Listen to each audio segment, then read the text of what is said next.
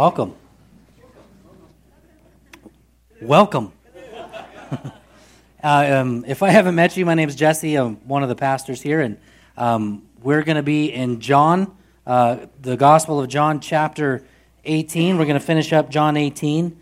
And so if you don't have a Bible this morning, if you didn't bring one, or you forgot one, or you don't own one, we'd love for you to read along with us. So just keep your hand raised, and one of the ushers would gladly put one in your hand.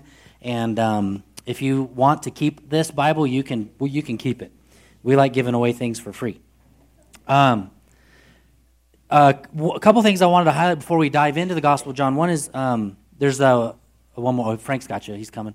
At the beginning of the year, once a year, depending on how on our game we are as a staff and leadership, we produce a report called Vista, and it tells you about everything that we've done as a church over the year, what we've accomplished, baptisms and all of those kind of things. And there are some available to Info Booth, and they're online. All the last 4 or 5 years are online.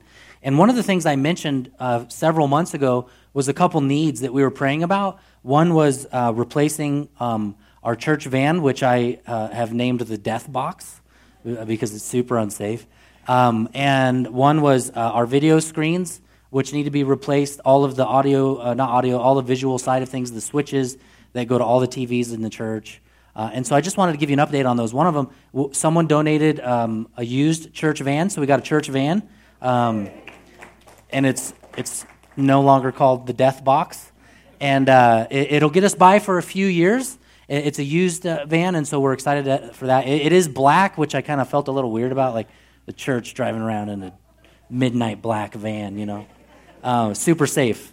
And so, anyways, we got a van, and then we've raised so far half of the funds for the screens. So we've been told it's going to cost a minimum of $25,000, which I know sounds super expensive, and it is, but we're about halfway there, and so we're still praying for the rest of that to come in so we can replace these screens. If you'll notice, every now and then they shut down, and there'll be a little hourglass that spins. It's hard to worship to that hourglass. So we're looking to replace them. They're 13 years old. So the wires that connect everything are older than that. And the screens and all of that are 13 years old. So it's just time to upgrade all of it. We're getting rid of all the old stuff. And we have a church that would probably donate all of our stuff to, that they said, all your used stuff is better than our stuff. So just give it to us, please, is basically what they said. I said, sure, man, we'll hook you up. And so we're going to donate that stuff when we have the opportunity. And then the other thing I want to let you know about, last week, I let you know that we're looking to add a children's church program to our 8:30 service.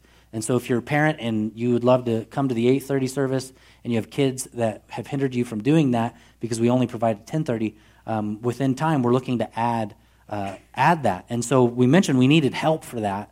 And several people have volunteered to say, yep, we want to help. And so we've got some new volunteers there. And then this week, someone came to me and said, hey, what are some of the needs that you have? One of the things that we've done is we've hired part-time Joe and Abby Casey. They're our new children's church directors, and so he's here several days during the week. But one of the things that makes it really difficult is he's had to work on Saturday nights.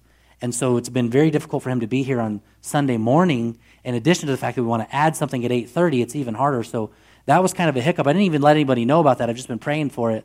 And then someone came and said, what need do you have?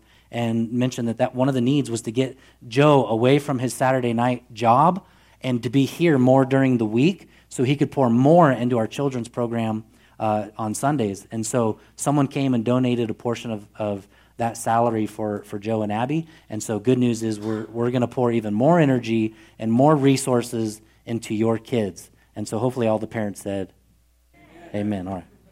Is that cool or what? I think it's super cool. So God continues to provide for us, though we don't deserve it. And so I'm thankful, especially since if the ship goes down, I'd be going down with it, So those things are encouraging to me. Okay, the Lord does build his church. Whew, okay, all right. Obviously, you don't care as much as me, but that's right. We are a church that cares deeply about God's word, and so if you're new, we stand during the reading of our scripture time, and so if you're able to this morning, we want to encourage you to stand with us as we read from John chapter 18 and go to verse 28 is where we're going to start. If you remember, from last week, Jesus has just gone through 3 religious trials, one before Annas and Caiaphas, and then the Sanhedrin as a whole. So the past high priest, the current high priest, and then the governing authority of the Jewish people. Now the Jews are under government rule, and they want to put Jesus to death, and they don't have the authority to do that. They need Pilate's help. And then we go to the next phase of Jesus' trials in verse 28. Then they led Jesus from the house of Caiaphas to the governor's headquarters.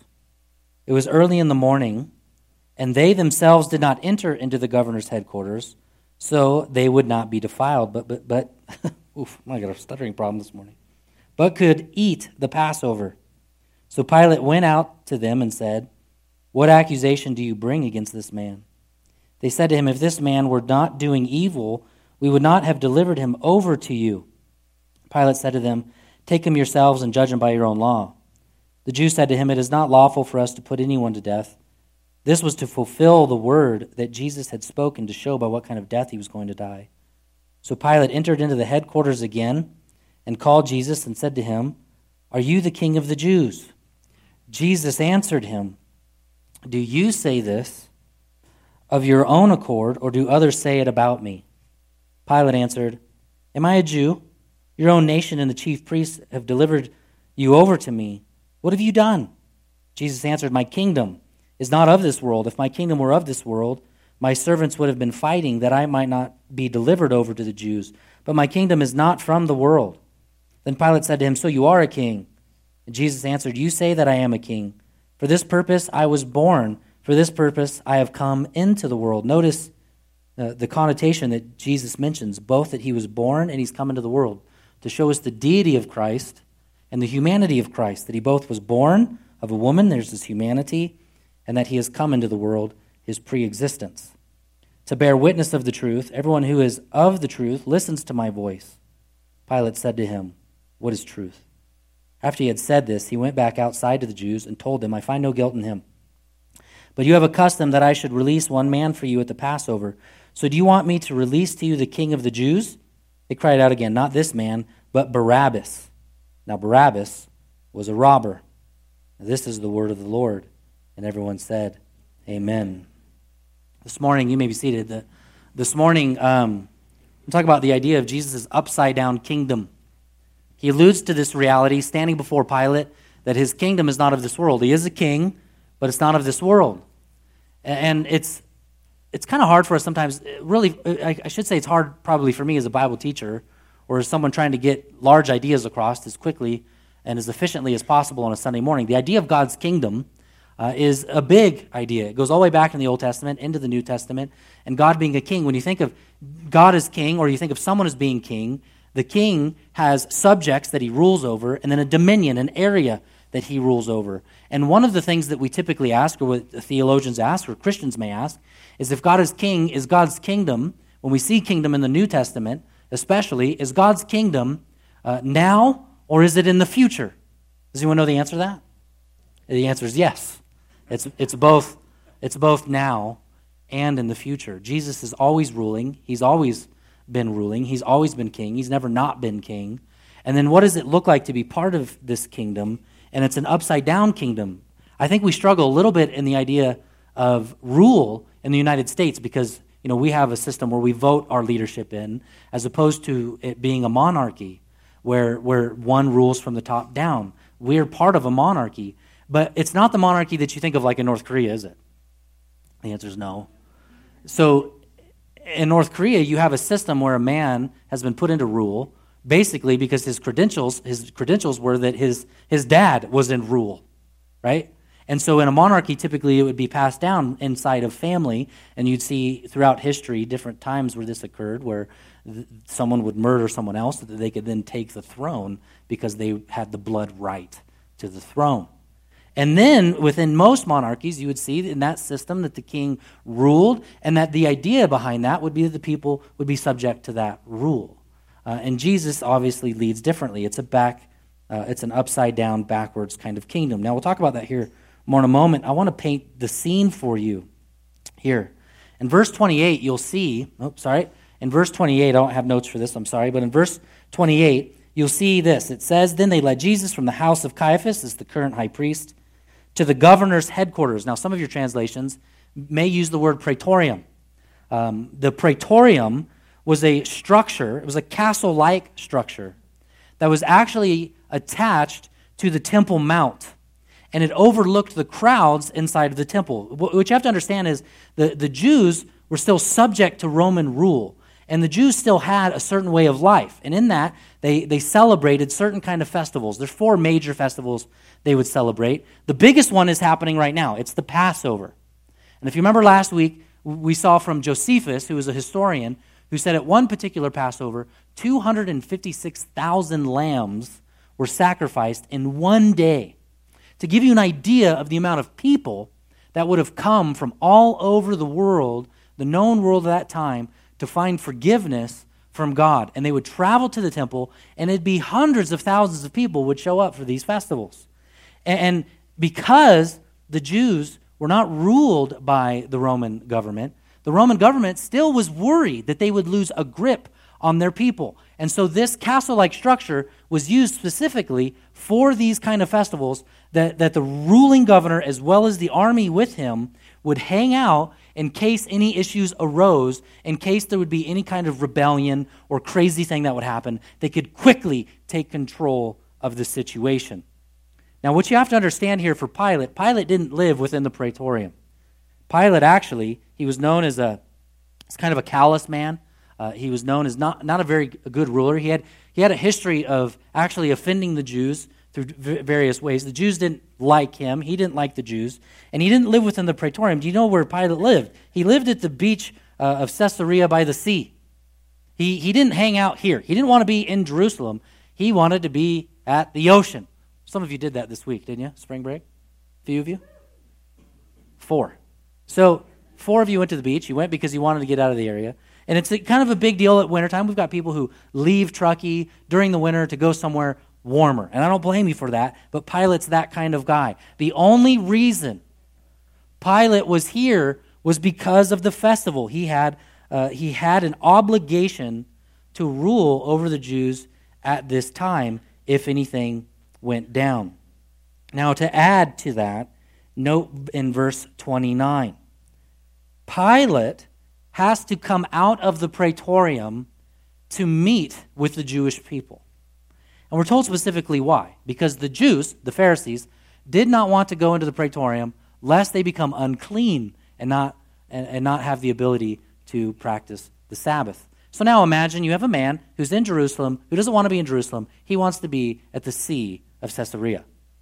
And now, not only this, but he's got to deal with these Jews that he doesn't want to deal with. He's got a tense relationship with them. He probably wants to be in the comfort of the praetorium, where Jesus is, because Jesus is a captive prisoner, and he can't be in the praetorium doing what he wants to do in the praetorium. He has to actually get up, walk outside, and deal with the Jews, because the Jews were concerned that if they went inside the praetorium, because Pilate was a Gentile, and the house was a Gentile home, that they then would become unclean, and they wouldn't be able to celebrate the Passover. So he has to oblige them.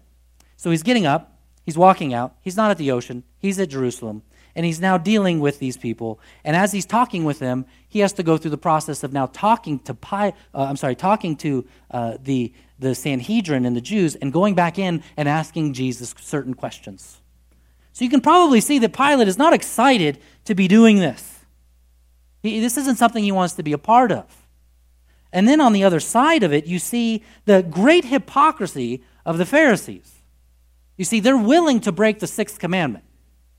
Thou shalt not murder. But I don't want to be unclean, so I will not go into the praetorium, lest I not celebrate the Passover. There's great hypocrisy here. The great theologian D.A. Carson says, the Jews take elaborate precautions to avoid ritual contamination in order to eat the Passover. At the very same time, they are busy manipulating the judicial system to secure the death of him who alone is the true Passover. They don't realize what they have before them. And then, of course, Pilate asked the question, what charge do you bring against Jesus? And there is no charge. If you notice, they make an excuse. They say, well, if this man were not doing evil, we wouldn't be delivering him to you.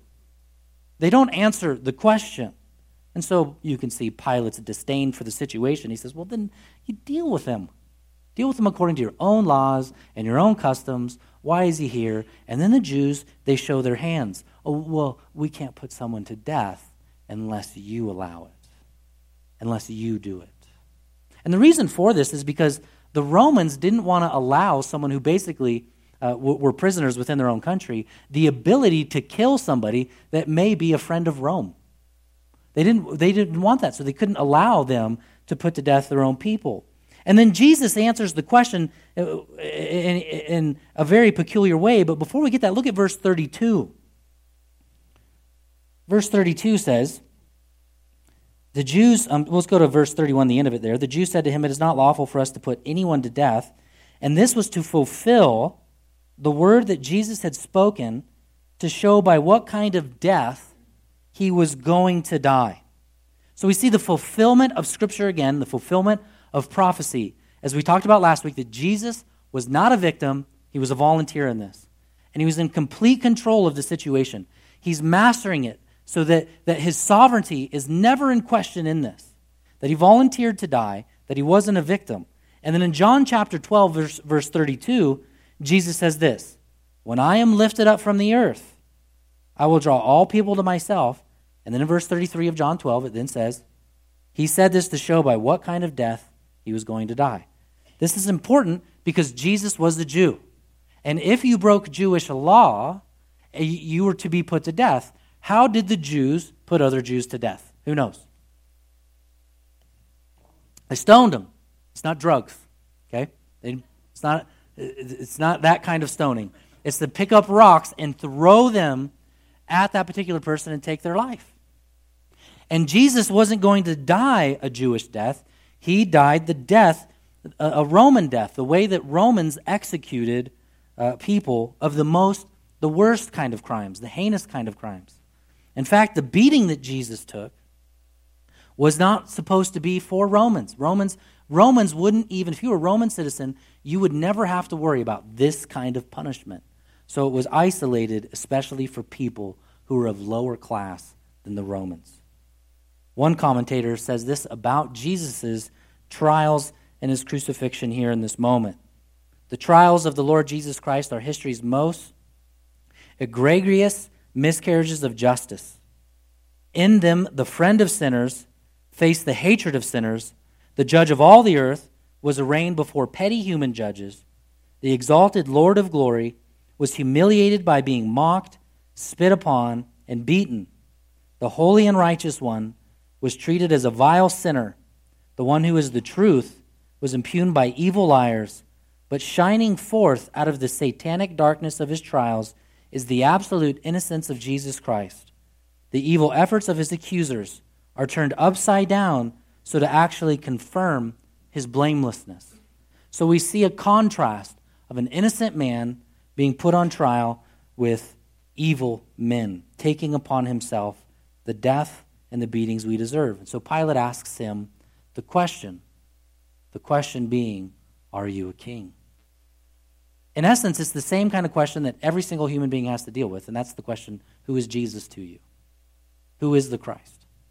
And so Pilate asked the question, who are you? And so we're aware, Pilate didn't ask this question to find out if Jesus was the Messiah.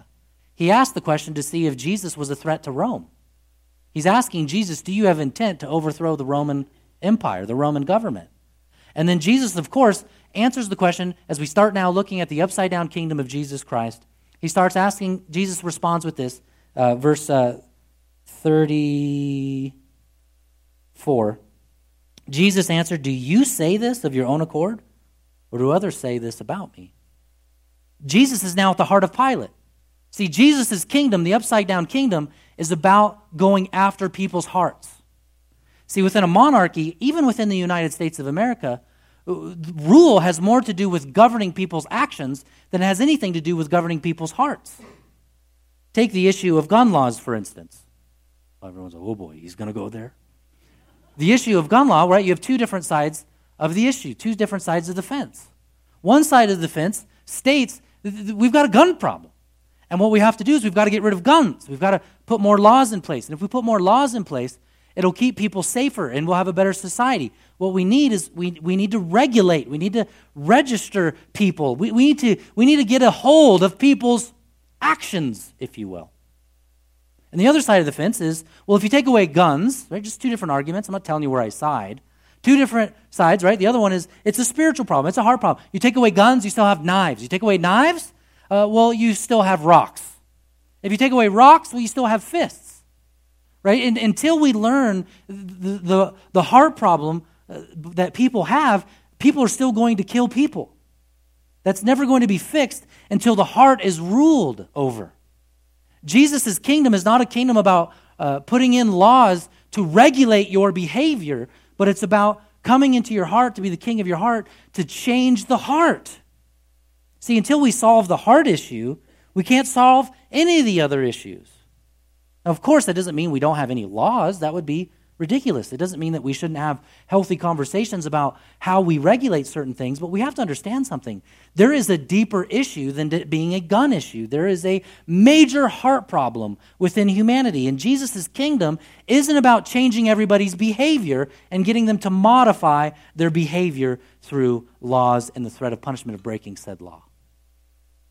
One thing I've learned as a parent, fear is a horrible motivator for your children.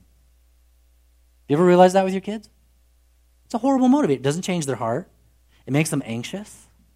It makes them bitter. So God hasn't come with just these 10 commandments, just the 10 commandments, and said, obey these things or you're going to hell. No, the Bible actually says about the law is used to show you that you have a problem. Paul says, I wouldn't know what sin was if I didn't have the law of God. It shows me how short I fall of God's perfect standard. And then it puts me in a place of needing God. He's after your heart. He's asking Pilate, well, is this a rumor? Is this something you heard from a Roman? Is this a rumor? Or do you realize that I'm the king and that my kingdom is about bringing new people into the kingdom of God, a new family, a new type of living? Now, again, to use North Korea as a contrast, you have a group of people there who are definitely obedient to the monarchy at hand.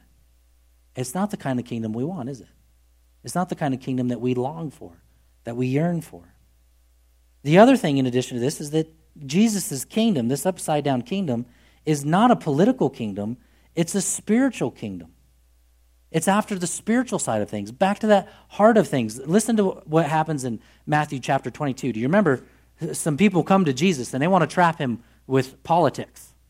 And so they ask him about paying Caesar taxes. Should we pay Caesar taxes? What should we do with this coin? What do you say we do? They're trying to trap him to get him to admit some kind of guilt against Rome or against the Jews themselves. And Jesus answers and he says, okay, hold on. If you look at the coin, whose face is on the coin? Caesar. Okay, Caesar's face is on the coin. Give to Caesar what is Caesar's. Give to God what is God's. And it's alluding to the reality of the great Imago Dei, the image of God. What's on the coin? Oh, Caesar? Give it to Caesar. Whose image do you bear? Oh, you're made in the image of God. Give back to God what is God's. See, Jesus wants the human heart. He wants the person. He wants to rule over them in a very beautiful way. In fact, his kingdom, number 3 here, is a kingdom above all kingdoms. Now, I don't have time to get into all these points I'm going to give you here this morning. But the reality of his kingdom being over all kingdoms, we know that Jesus rules over everyone, even the President of the United States. He is the ruler of America, even if most people don't recognize him as such. But we know that his kingdom is an everlasting kingdom. And there's this already not yet about his kingdom. He is ruling. He is reigning. We are his subjects in that kingdom. And he has no boundaries to that kingdom. But this kingdom is a kingdom that gets to the heart of the matter. It's a kingdom that overcomes physical misery. That's number 1. It's a healing kingdom. When Jesus, in the Gospels, he grabs 70 of his disciples, and he sends out the 70 disciples, and listen to what he says to them. Heal the sick, and say to them, the kingdom of God has come near to you. It's a pretty amazing deal. Go out, heal people, and tell them the kingdom of God is at hand. Because Jesus is the inauguration of that kingdom. Number 2, his kingdom overcomes death and brings resurrection. It overcomes death and brings resurrection. Number 3, his kingdom overcomes demonic oppression, addiction, and overcomes oppression, addiction, and brings deliverance. What's amazing is if you go back through the Old Testament, you won't find occurrences of men or women being delivered from demonic oppression. It's not until we get into the Gospels that we see the power of God in his kingdom as he delivers people from demonic oppression and addiction, and he delivers them from that kind of guilt and shame. It's pretty amazing. Luke 11:20. But it is by the finger of God that I cast out demons, then the kingdom of God has come upon you. So it's a kingdom that brings resurrection and deliverance. It's a kingdom, number 4, that brings conversion. It has the power and the ability to bring you to repentance and to convert you to childlike service. Childlike service. Now, I know for those of you who have parents, you're like, wait a minute. What does childlike service look like? Because some of your kids aren't super stoked about serving you. But when they do, right, when you say as a parent, if you're a parent this morning, and they're little, like I've got some of my little kids, and you say, hey, would you go help your sister clean your room? And they go, okay, Dad. Isn't this the best feeling ever? At the same time, I'm caught in this reality of knowing that this has to be a God thing. Because I feel like in my kingdom, there are times that I say, listen, my life will be more peaceful if I can just get my kids to modify their behavior. Just do what I want you to do, and all will be well in the kingdom of the Richardson household. But I've been able to do that, usually through threats. I will take you out of this world if you do not stop. Right? It's at a certain point they can see it in your eyes. They know at a certain point, don't do that, don't do that, don't do that. And they keep doing it, right? Don't do that. And then there's something in your flesh that triggers, and you go, don't do that. They can see the little shake in Dad's hand, And then all of a sudden, they don't do that. Now, Jesus comes and doesn't just modify that behavior. He has the ability to bring real conversion and real childlike service to his people. So that it isn't just about you doing what you think is right. It's him doing it through you because you're serving him. And then number 5, his kingdom. And I have verses for all these. I should have written them down for you. I don't have time to go on all of them this morning, but all of these have verses that are associated with the kingdom of God. His kingdom brings forgiveness and overcomes condemnation. You see, Jesus has the ability as your king to resurrect you and bring conversion. Jesus says it this way, right? You cannot see the kingdom of God unless what? You're born again. And this is with the conversation, a Jewish leader named Nicodemus who comes at night in secret and says, what's going on? And he says, you want to know what's going on? You've got to be born again. And you can't be born again unless it's through the power of God. And so when one is born again, because of the kingdom of God, it's at hand. Jesus is at hand. He has the ability to convert, as the Old Testament says, your heart of stone to a heart of flesh. That's what every single person in the world needs. They need a conversion experience. They need to be baptized. They need to come to know Jesus Christ. And through that, Jesus and his kingdom relieves you from demonic oppression, addiction, and he brings deliverance to that. And then after that's all said and done, he has the ability to overcome the condemnation that came with all of your stupid mistakes in your past.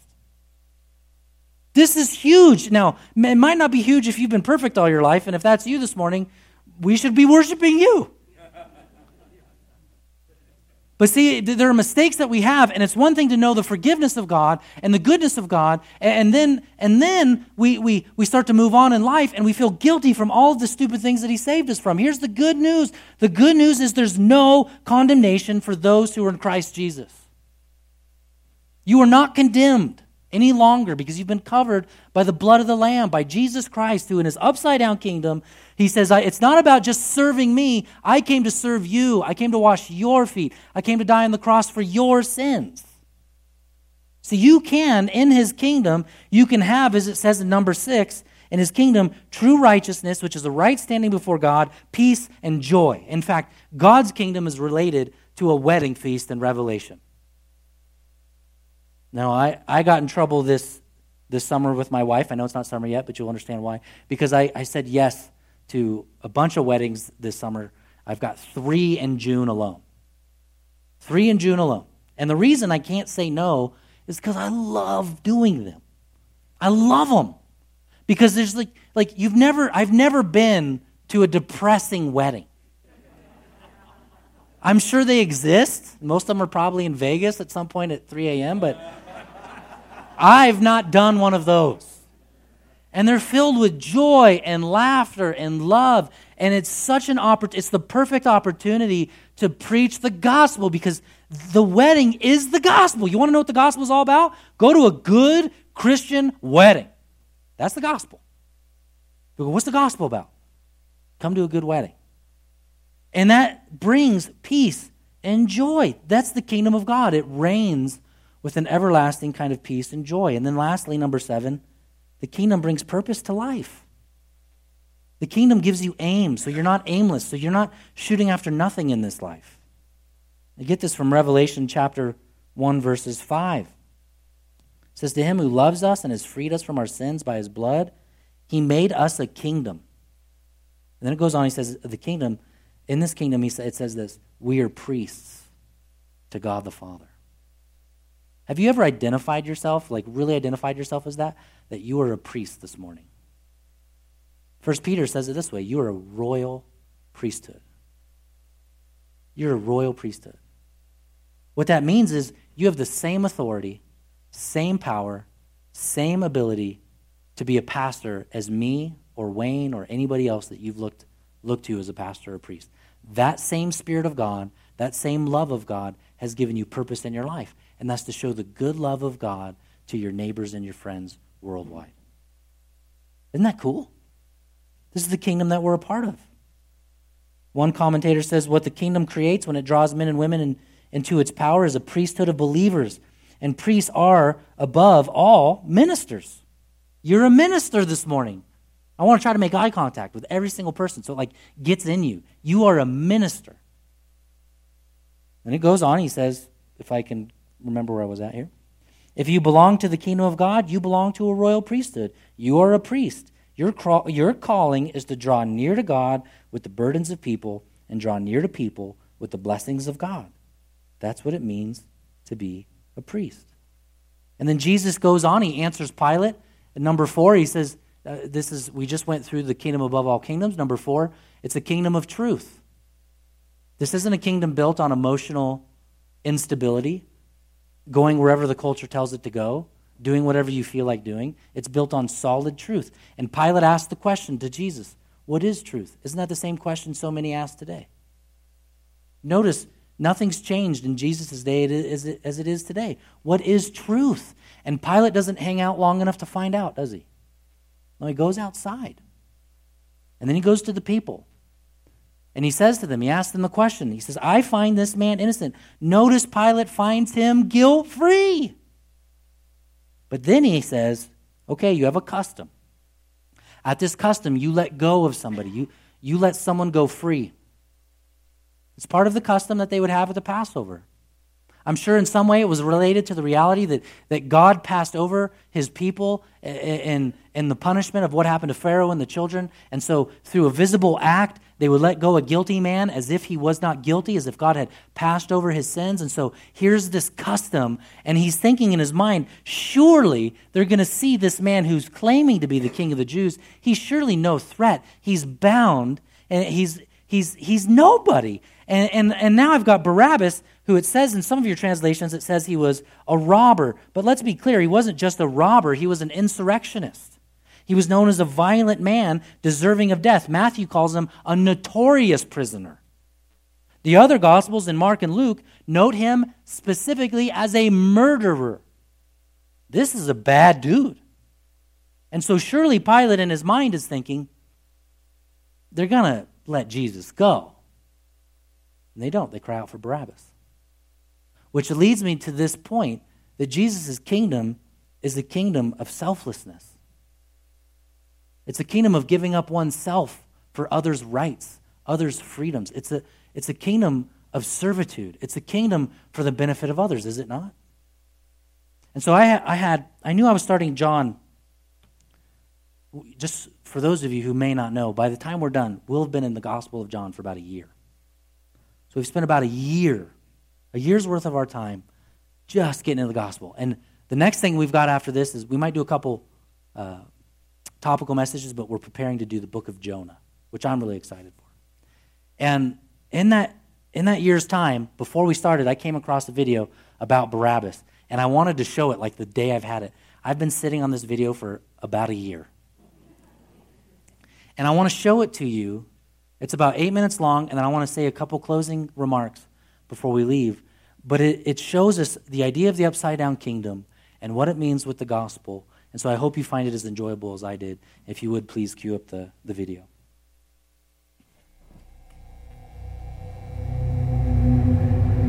We see the story of Jesus going to the cross, and everything seems to kind of be hand in hand. And then there's this one character that seems to interrupt the narrative. His name's Barabbas. We don't even know much about him except that he's a murderer, a leader of an insurrection, a rebel. And why he's even mentioned, sometimes I'm not so sure. It's like, what? This is about Jesus going to the cross. So in this moment, Pilate thinks, I hold the destinies of these two men in my hand. I know the Jews have a tradition that on a holy day, I will release one of the prisoners on death row. Pilate stands on this audacious stage, who now presents Jesus, Son of the living God, versus Barabbas, the thug and rebel. He says, all right, who do you want? This is blasphemy. This has gone too far. There's no comparison. This is a rightful prisoner, a man who should be on death row. He's a rebel against Rome. He leads a rebellion. He murders people. He's a bad man. He's a thug and he's a crook. He deserves the chains and he deserves the crucifixion. Jesus, what has he done but heal, restore, deliver, set free, open blind eyes, open deaf ears, heal the lame and the leper? What has Jesus done? Who do you want?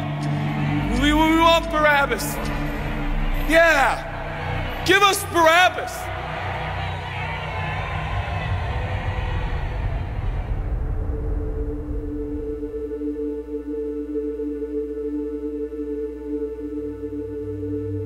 People say, give us Barabbas. The Roman soldiers come up and they put the key in and they unlock Barabbas from his chains and shackles. And he walks down the platform, welcomed by all of his thug friends. Yeah, the people love me. Yeah, that's right. I don't even know who this Jesus guy is, but all I know is my people love me. There seems to be no conscience in Barabbas. There's no record of him turning to Jesus and saying, I owe you everything now, for you have set me free. No, I don't see any of that in Barabbas. And God knew that. Jesus stood there, silent, for he knew the will of the Father. He said, it's fine, Father. Let him have Barabbas. For Jesus knew that the Father would have to treat Jesus like Barabbas so he could treat Barabbas like Jesus. Barabbas thought it was the people that set him free. No. It was the love of the Heavenly Father. When I look at this story, I realize who Barabbas really is. That's me. That's you. That's us. And I felt, I was reading this the other day, and I felt God speak to me. I love Barabbas. I love him. But God, he's bad, man. I love him. And I wanted him to go free. But didn't you know that he probably would have never acknowledged the free gift? Yeah, but I love Barabbas. For while we were still sinners, Christ died for us. God sent his son for Barabbas, even the one he knew would walk away from Jesus and his free gift and never come back. He loves him. And the nerve, the gall, and the audacity of believers to think, I got saved by grace, but now that I'm in this deep, dark place of bondage, I better work hard to get myself out. What? That's the opposite of the gospel. Are you bound? Are you held under the power of this temptation, this sin? Do you feel like it's controlling you? What are you gonna do? I'm gonna shake myself free. Stop it! No, you won't. You're no match for the powers of hell and the urges of sin. You will not overcome it, and you will never overcome it. You'll just be another statistic. There's no answer within yourself. Your own marriage, your own goodness, your own discipline, your own devotion will not save your marriage and will not save your kids. There's only one. And he's the one that took your place. He's the one that stood silently on the platform with Pilate and said, yes, let him have Barabbas. Take me. How many times have I stood on that platform with Pilate and Jesus, and I'm the Barabbas, and they start to take my chains off, and I say, no, I deserve this. I deserve the guilt. I deserve the shame. I deserve the consequence. I deserve it. Jesus seems to look at me and say, no, son, let me have it. Let me have your sin. Let me have your pain. No, God, I did it to myself. I deserve it. My marriage won't make it. This is what I deserve. I deserve divorce. I deserve poverty. I deserve sickness. I deserve it all. No.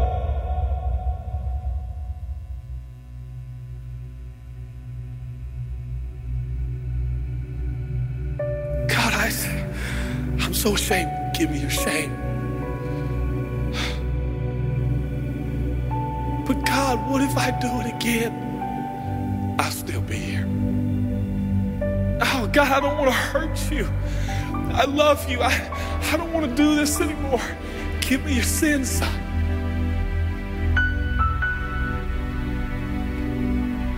This is all we got. It's all I got. It's all you got. We can play games. We can play church games. We can pretend like some people are better than others and that's why they're blessed, or we can all come to the honest conclusion that it's God. And it's God alone. The greatest challenge is not your discipline, your devotion, your focus. Your greatest challenge is believing the gospel. Could it be that there's a God with a love so scandalous, so wide, so deep, so vast, so high, so expansive, so welcoming, so inclusive? Let me have your sin, son. Okay. And I give him my sin. And I stand in this empty space of forgiveness and acceptance while Jesus walks off to the cross that I deserve. I see him walking to the post to be whipped. As I stand a free man, all the attention is turned now. And I feel the love of God saying, go, son, live your life. I'll pay the price. Where did we get off thinking that we were going to set ourselves free? It's still Jesus. It'll always be Jesus. It'll never stop being the power of Jesus. If his blood is sufficient for your salvation, his blood is sufficient to sustain you through every challenge and every sin and every temptation. Jesus is enough.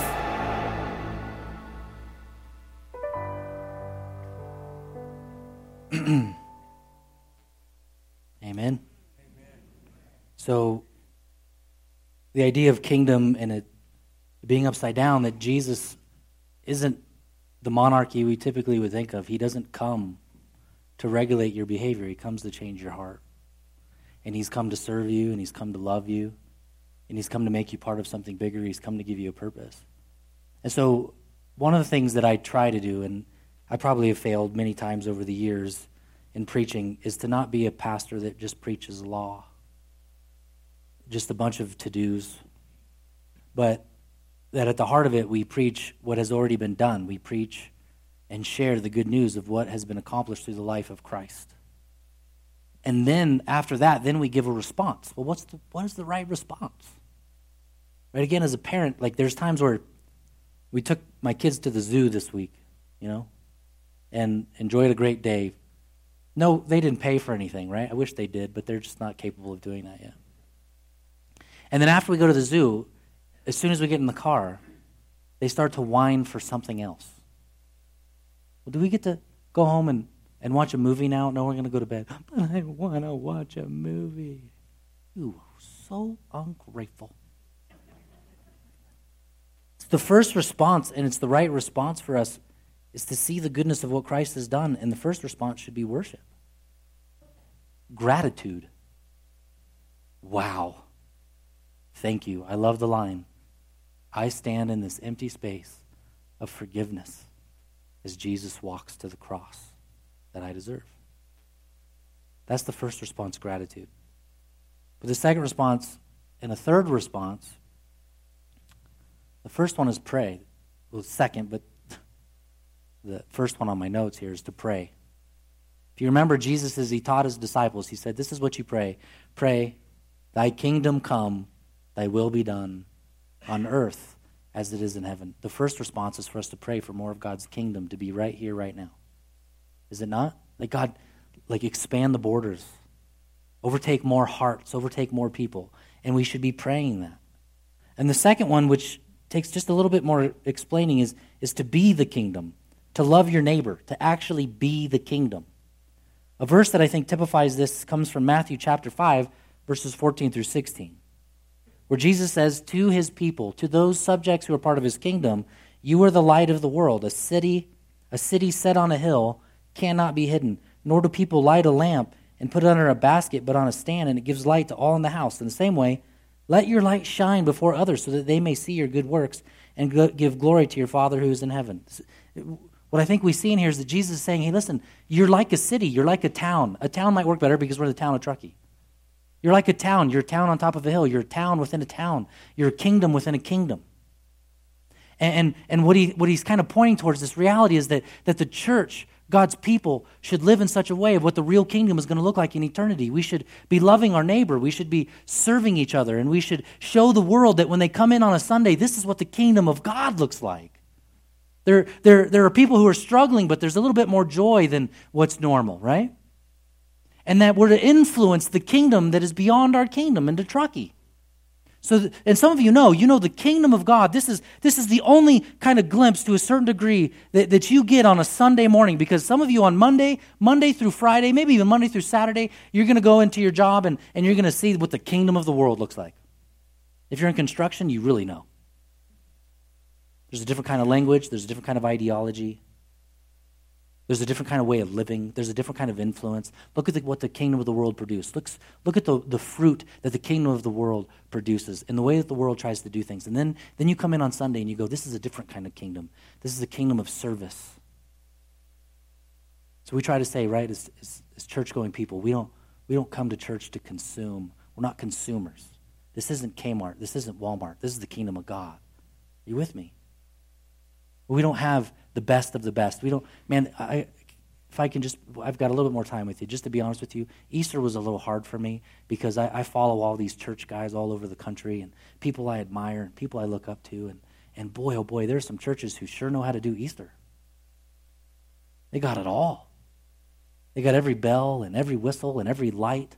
I saw one church, it's filled with thousands of people. They were playing around with a bouncy ball in church. I just thought, what? We didn't have a bouncy ball.